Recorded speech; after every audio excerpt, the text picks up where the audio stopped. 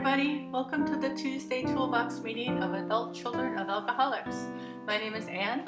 I'm a Tuesday Toolbox member and an adult child. We meet every Tuesday at 7 p.m. in the Cobble Hill neighborhood of Brooklyn. You are welcome to join us and we'd love to see you there. We are recording our speakers every week because we're hoping others will benefit from hearing these stories from our members. We'd love to hear your comments and questions. Our email address is tuesdaytoolboxaca@gmail.com. Adult Children of Alcoholics is a 12-step program of recovery for people who grow up in an alcoholic or otherwise dysfunctional home. If you'd like more information about the program or want to find a meeting in your area, go to adultchildren.org and click on Find a Meeting. Our speaker this week is Ross, and he's going to be talking about self-care. Please enjoy.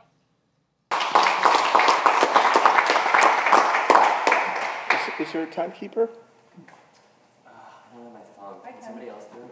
Oh, I can count myself. It's 15 minutes, so would you give me at 5 minutes, when I have 5 minutes left, give me that, and when I have 1 minute left, give me that. When it's over. My name is Ross. I was born qualified for this program. First thing I'd like to say is welcome to anyone that's new. And best thing I ever did was, put my feet in the circles of recovery. And it's a long, strange trip, but a good one.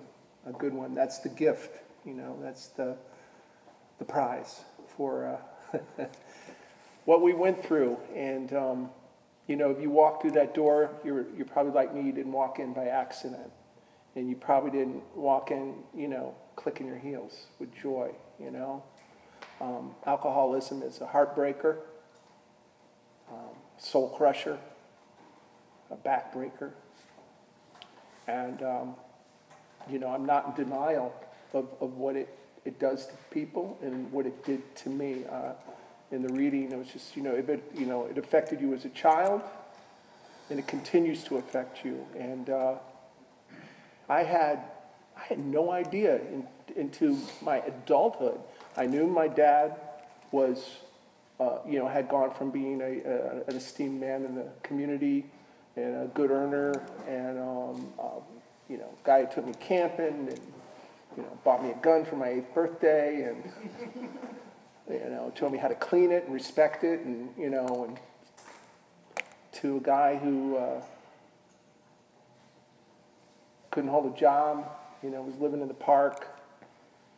Along the way was, violent, abusive, adulterer. People came, his mistress committed suicide. Her children came over to our house to kill my father.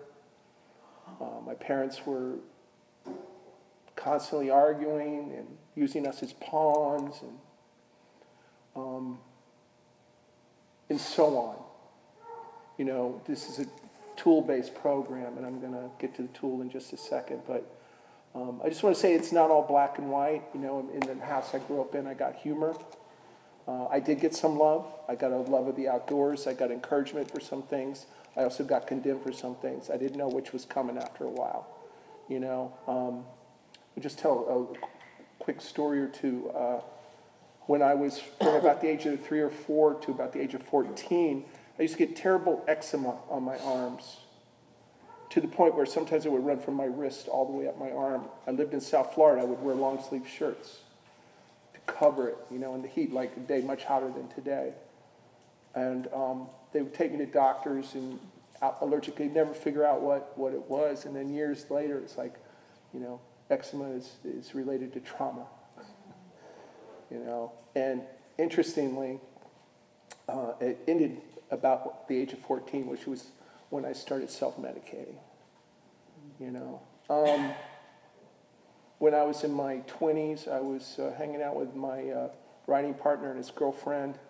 She said to me, "Ross, do you realize you just put yourself down like 5 times in a couple minutes?" And I said, "Oh, I'm sorry."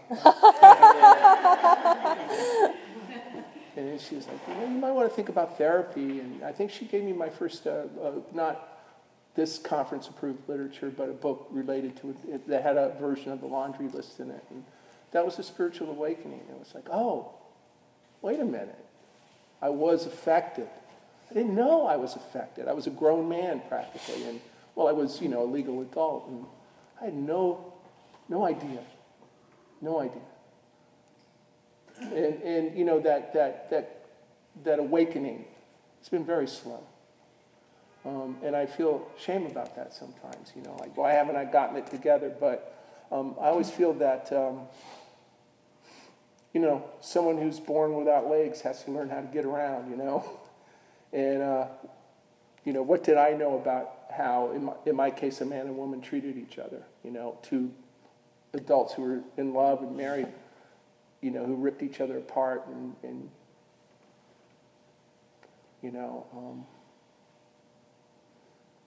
I was. Here's one more little story about. Within the last year, I was on a date. I was at a coffee shop, and someone dropped a tray. Boom! I got jerked, and she goes, "Oh, were you in Vietnam?" I said, "Not exactly." And she was, anyway, she started asking questions. And I don't go on a first coffee date and go, "By the way, I have PTSD." I don't do that. I used to. And then we move in together. She had it too.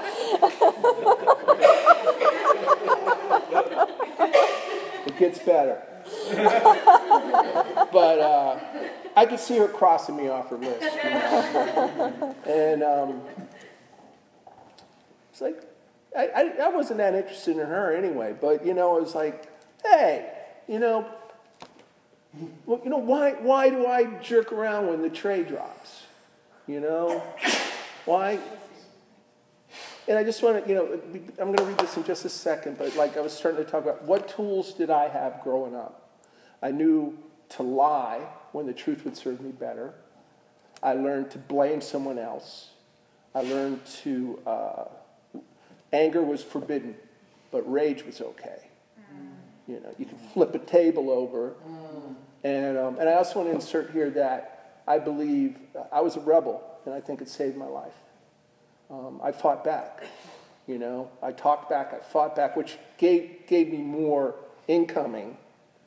But there's a member of my family who didn't make it, who I think absorbed it, and she grew up in the same house I did. We all grew up in a house like it. That's why we're here. You just hear the most heartbreaking things in here, and yeah, me too. Me too. I learned dissociation, fantasy,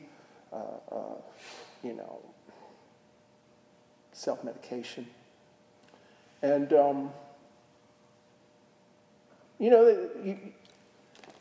they helped me survive, in the house I grew up in. There were some things were good, sports, that fantasy turned into creativity. I had an ability to make people laugh. I wasn't an unpopular kid, although I always felt like a misfit. I was good at sports. I was bright. I wrote for the school newspaper, whatever. But I always felt like a misfit, because it was that thing, where I'm from. You don't seem to be from there. Anyway, I'm gonna read this. This is my tool. My topic is self-care, which was not on the list of tools I had growing up. And page 32 and 33 in the Big Red Book. People who truly care for themselves cannot always point to a childhood event that let them know they were valued by their parents, but their actions show that they care about themselves. Conversely, we cannot always point to an incident in our childhood in which we decided we were inferior or defective based on parental messages. Yet our actions show that we really do not care about ourselves. Despite what we say, we believe that we are incomplete. We compare ourselves to others and usually come up short. There's a hole inside of us that can never be filled with enough food, drugs, sex, work, spending, gambling, etc. We become more aware of this hole with each failed relationship or job. If some of us still doubt a connection between childhood events and adult behavior, then why do we identify with the majority of the laundry list traits? Why do we fear authority figures and remain in unloving relationships when others would leave? Why do we judge ourselves harshly? Why the difficulty identifying feelings or separating our emotions from those of another?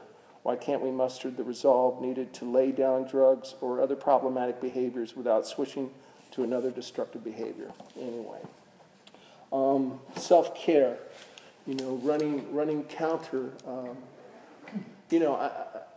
I am a member of other 12-step fellowships, but that's, I just mentioned that. I'm grateful for those, and I'll continue to go to those. It's good that I'm clean and sober, among other things. But, what it keeps coming to, and why I'm here, why I'm humbly here. I've been coming for about a year, intermittently sometimes, but I say this as a first step. I'm powerless over how the disease of alcoholism wired my central nervous system. That I do jerk around and I have certain innate reactions, including self-criticism and fear-based behaviors that I'm becoming more and more aware of, but also you feel powerless over often. And, where do they arise? Finance, romance, parents, family, thank you. At work, it's an ongoing thing. Over the years, I've lost jobs because of anger, and not because I did anything, but because it was on my face. Now I say, if any court in the land read a transcript, they would not convict me, But there it was, that authority figure thing, and it's gotten better. And what do? I try to get more sleep, try to eat better, if I have I have a lot of stress sometimes at my job, a lot of responsibility. It's a freelance situation, so it sort of is, it never rains but it pours. But, make sure that I get there early, make sure I have food, make sure I have as rest as possible. I've meditated, been going to meetings, use my phone. If something happens on the job, which usually does, I have a 10th step to catch myself, hit the pause button. Do I do it perfectly? No, but it's gotten better. The other area, finance, romance, I told you about the date. That's very humbling. And Lord knows it's much better. It's much better in recovery. I've learned to go on a coffee date. I learned to, a second date is dinner, and not moving in. And I've learned to leave relationships. I've learned dating is getting to know somebody, and I've been through some things where it's and I don't like to put the spotlight on them. I'm bringing stuff to the table and I have to own it, including that look on my face, but there seems to be a thing where I've been with people who put me down, and that's not acceptable. And I'll say so. But, if it continues, and there's other things that can be problems. But, I would say taking care of yourself in that situation and is learning, going slow. But also, acceptance of the other, communication. But anyway, that's more to be revealed there. But... and then with the family, I learned a long time ago, I was getting ready to go to Florida, where I'm from, and I was stressed out about it, and they go, well, you can rent a car. And I was like, no, I can't rent a car, I said, yes, you can rent a car. It's like, no, they pick me up at the airport, and then I'm shuttled from air-conditioned bunker to air-conditioned bunker, grandma on out, and it's like, no, you can, and then you can get a motel room. And just to make a very long story short, with my parents who passed away a few years ago, but including with my brothers and sisters, nieces, nephews, whom I adore, and I love my brothers and sisters, one of whom is in recovery, some I wish were.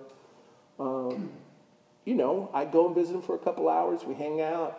We have something to eat. I go back to the motel, hang there a couple days. It's not immersive. But, I go to a meeting while I'm there. And I'm practicing these principles, I'm doing living amends. I've looked at my behavior and how I've treated them and my lack of acceptance of them. And this is in all relationships, like not blaming me is like, oh, I'm the worst, but I'm also responsible for my behavior, and to have some consciousness and awareness. Anyway, I'll wrap up, and thank you. I am looking forward to continuing to trod this path in ACA. Again, I feel like whatever it is on my, my 6th and 7th step, those character defects, those shortcomings, those things that once helped me stay alive. Thank you. But do not serve me as an adult in the civilized world. Am I willing to give them to God as I misunderstand her? And I do that through the steps, through all the tools, service, but mainly by putting one foot after another, trudging this road of happy destiny. And I'm really grateful to be in the circle with all of you. Thank you. Thank you.